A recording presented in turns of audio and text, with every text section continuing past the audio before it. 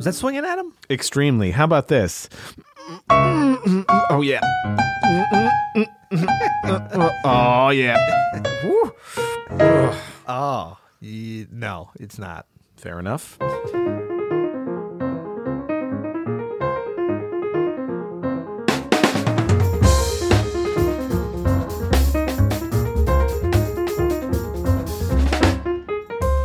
I'm Adam Annis. And I'm Peter Martin. And you're listening to the You'll Hear It podcast. Daily music advice coming at you. Daily music advice coming at you. Why are you so excited about that? I'm just excited about that phrase. We are sponsored by Open Studio Jazz. Go to openstudiojazz.com and check out our Piano Access Pass. That's every piano course we've ever made and every piano course we will make when you buy the annual membership. Save yourself a ton of money.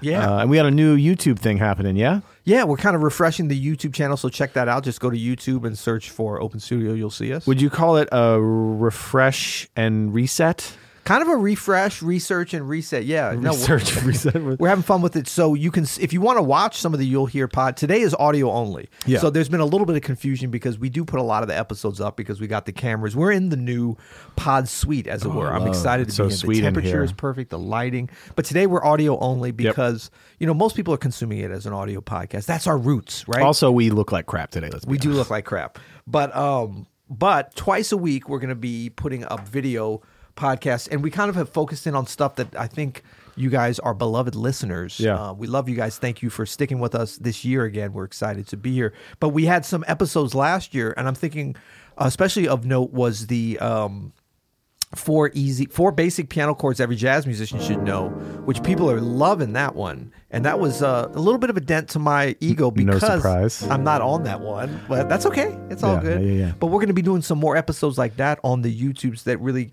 make use of us, the two keyboards. We're going to have a light up situation. Hammer 88s. We're going Hammer 88s. We're going light up. You're going to see everything we're doing. So that'll be twice a week. So check in on that. And we have some new tutorials, a lot of fun stuff being planned for you now. That's right. So today, though, we're talking about 4 reasons you're not swinging. That's accusatory. It's accusatory, and we're looking at each other now, but we're looking out at you in an audio standpoint. And look, these are probably things, swing is... we're not going to go into a deep dive on the definition of swing because that's super dogmatic, but we're going to try to kind of hit on it, right? Yeah, I mean, we don't... Listen, honestly, swing it means different things to different people. That's obvious when you do any sort of researching of what is swing. Yeah. There's several definitions. I tend to trust the people that sound swinging when they play. Yeah. When they talk about it. Yeah. So that's kind of where my baseline is for what is swing, but that's not super important. What is important is Swinging. And you know when you're not swinging, and your audience knows when you're not swinging. Maybe you don't know. Some people don't know it, I feel like. But that's why we're talking about it. If the other musicians around you aren't feeling it, if you feel like maybe this is something that you can work on a little bit when you hear yourself recorded back, hopefully we have reasons of things you might be doing that you can kind of let go of. Because oftentimes, we often think I have a problem. I need to add something to me to fix this problem. But often when it comes to things like playing music or learning something, it's really just getting out of the way. Right. You know what I mean? So that's why I think it's so important that we're talking about the 4 reasons you're not swinging. It's because you're doing things possibly that are just getting in the way of swinging. Right. You probably have the essence of an understanding, like an intuitive understanding deeper than you think about what swing is. So if you get rid of some of these things and kind of get to what your core is, and we want to help you kind of have the confidence and to really demystify. We've talked about this before. We don't look at swing as this secret scroll that you have to, go to Charlie Parker's grave and then pick up another directions and then go to Paris and then go. Although that does help. That does help. Yeah, no. But I mean, we really think that this is just a basic. I mean, swing is just the basic groove element of this music, It's really. true, yeah. And there's variations on it, and we are definitely not jazz police about this in terms of this is swing. But in fact, we're we'll a little talk bit jazz police about when you're not swinging. Yeah, we'll talk about that. It's one of those things. It's like you know it when you hear it, right? Exactly. That's how I define it. Is like I've been surprised by that is swinging. I wouldn't have I've heard a player and been like that is so swinging, and I wouldn't have defined that eighth note or whatever they're playing as swing before. But the way they played it and sold it made it feel swinging to me. I've also been surprised when I see some people put the instrument in their mouth or get it to the piano and then I'm like, wow, Yeah. I did not think they were going to be swinging. So that's always fun too. Remember young Joey Alexander? Yes. When the first time I saw him, I was like, that little boy is swinging. Yeah, I know. I mean, I figured, I'm like, okay, they've hyped him up. He's going to get up there and play a bunch of notes. Right. I've seen that before. Right. He's got chops, but he can't swing. Yeah. But swinging is kind of a deeply felt thing. But I think that, Joey's a perfect example of like, you're never too young to swing. It's not a thing you got to wait until you're 58 years old or anything. So let's get into this. That's right. The number one. We have some good ones here, but these aren't necessarily in order. We feel that these are all kind of equally important. Yeah, right? these are all just things that you could be doing that maybe should not be doing. Okay, so for number one of our reasons that you're not swinging is you're trying too hard to swing. That's what I was kind of doing there in the intro is, and actually this is something that, especially when I was younger, I really had to keep in check of. Sometimes when we really want to swing, we bite down and I'm going to swing, and we tense up and our shoulders come up, and when we really try so hard to swing or we overcompensate, the masters of swing are so relaxed with it. Yes. No matter how fast or slow. Yep. I mean, you have to, this is a light bob your head kind of tap your feeling. Feel good. Feel good music. It's not something that you can just like push out.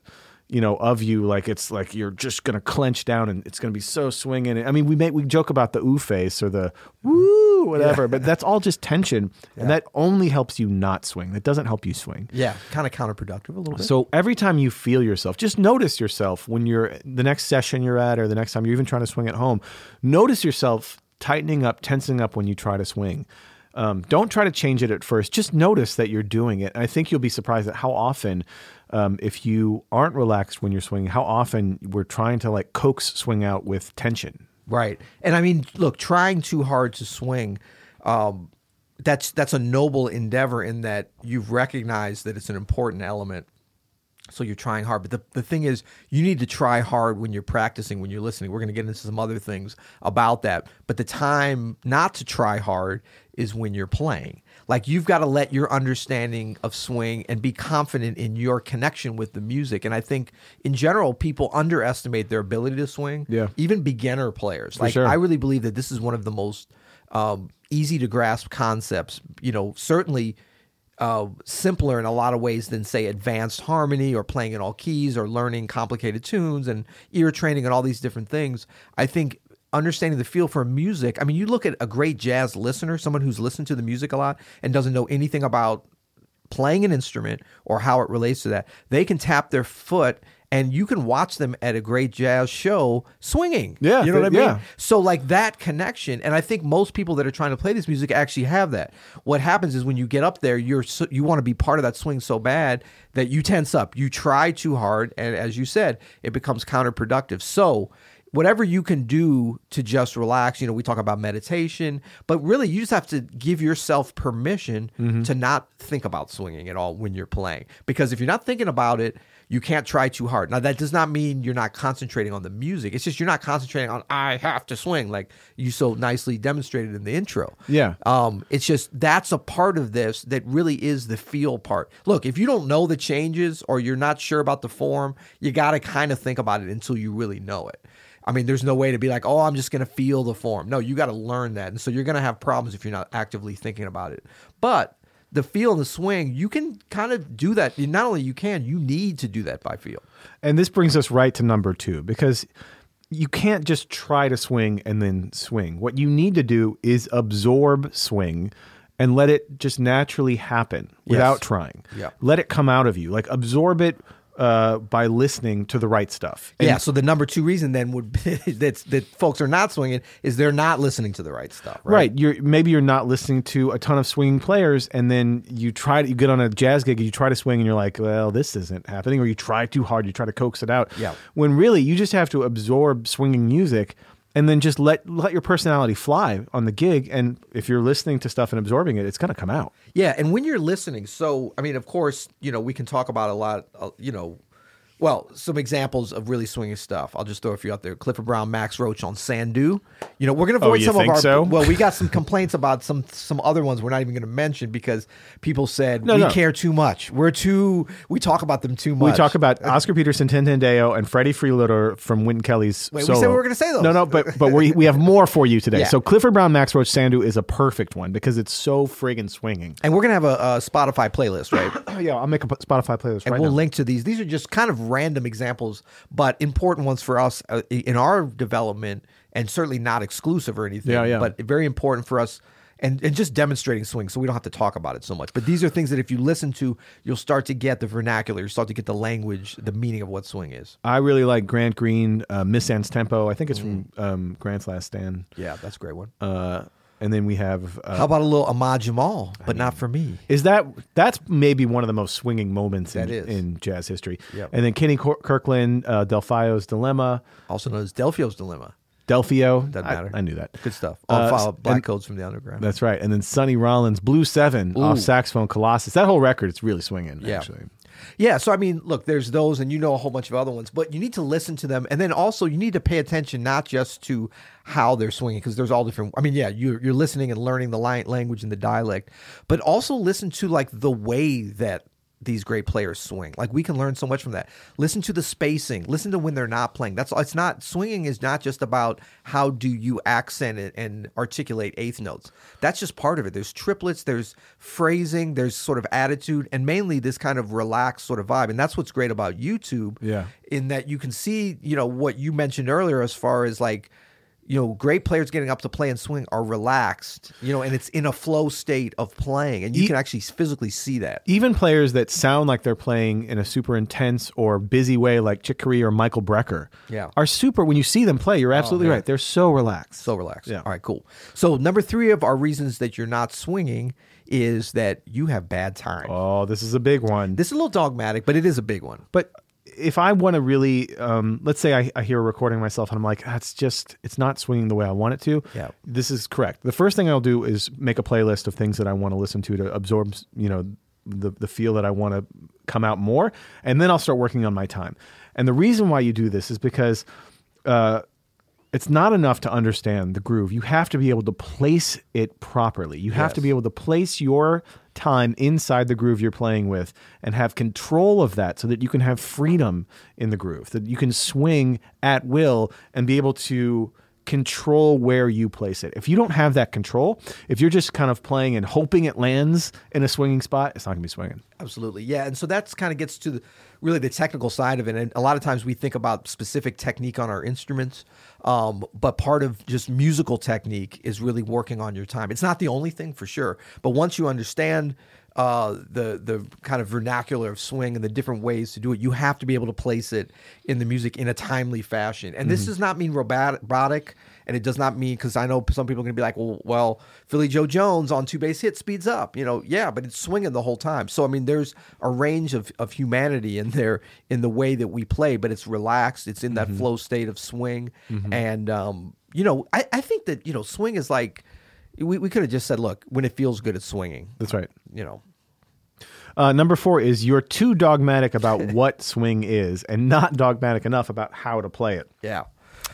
So this is a huge one because, you can get, I know we're being a little dogmatic, but. I love it. Yeah.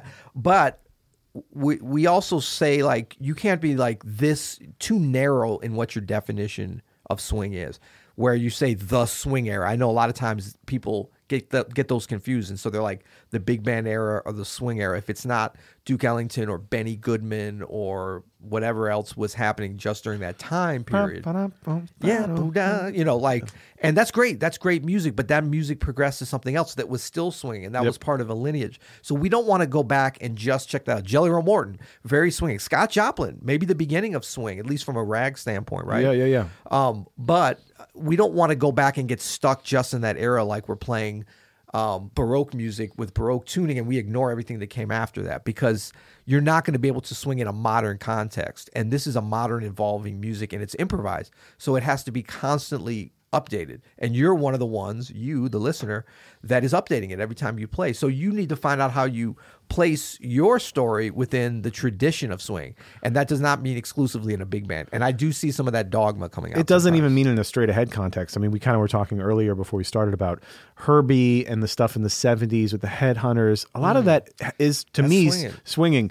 You know, some modern non-swinging records from people like Christian McBride, Roy Hargrove, even folks like Tribe Called Quest and D'Angelo. I mean, that stuff to me is the same as swinging music from the 50s and 60s. Like it has the same, because it's coming out of bounce. that lineage, and it's updated, and it's not the only way to swing. And it's not to say that you can't play a big band in this time and age, the day and age, and swing. Christian McBride's big band, the Lincoln. I mean, there's a bunch of. No, that's what I'm saying. But it's a much bigger field than I think a lot of people tend to narrow it down to. Yeah, because it really is about this relaxed, bobbing feeling. You know, this push and pull. I think a lot of the meters swings, everybody looks at them as kind of, not if not originators, but like really definers of the funk genre in a lot of ways. But I see a lot of that, a lot of swing influence on what they do. I know you're talking about Herbie, and we talked about Actual Proof and Manchild, and like I would dare anyone to say that he's not swinging on those records. I agree with it. It's the tension and release between Freddie Hubbard, CTI, all that stuff, man. That's great stuff. Cool. Yeah. Well, hope you found this helpful. We do have a bonus, Oh, that's right. We do have a bonus. But before we get to the bonus, don't forget to go to openstudiojazz.com and check out our Piano Access Pass. A lot of super swinging stuff on that. Courses from Peter Martin, Jeffrey Keyser, myself, Elio Alves, which the Brazilian stuff swings. Exactly. You know what I mean? Exactly. In its own way. Absolutely.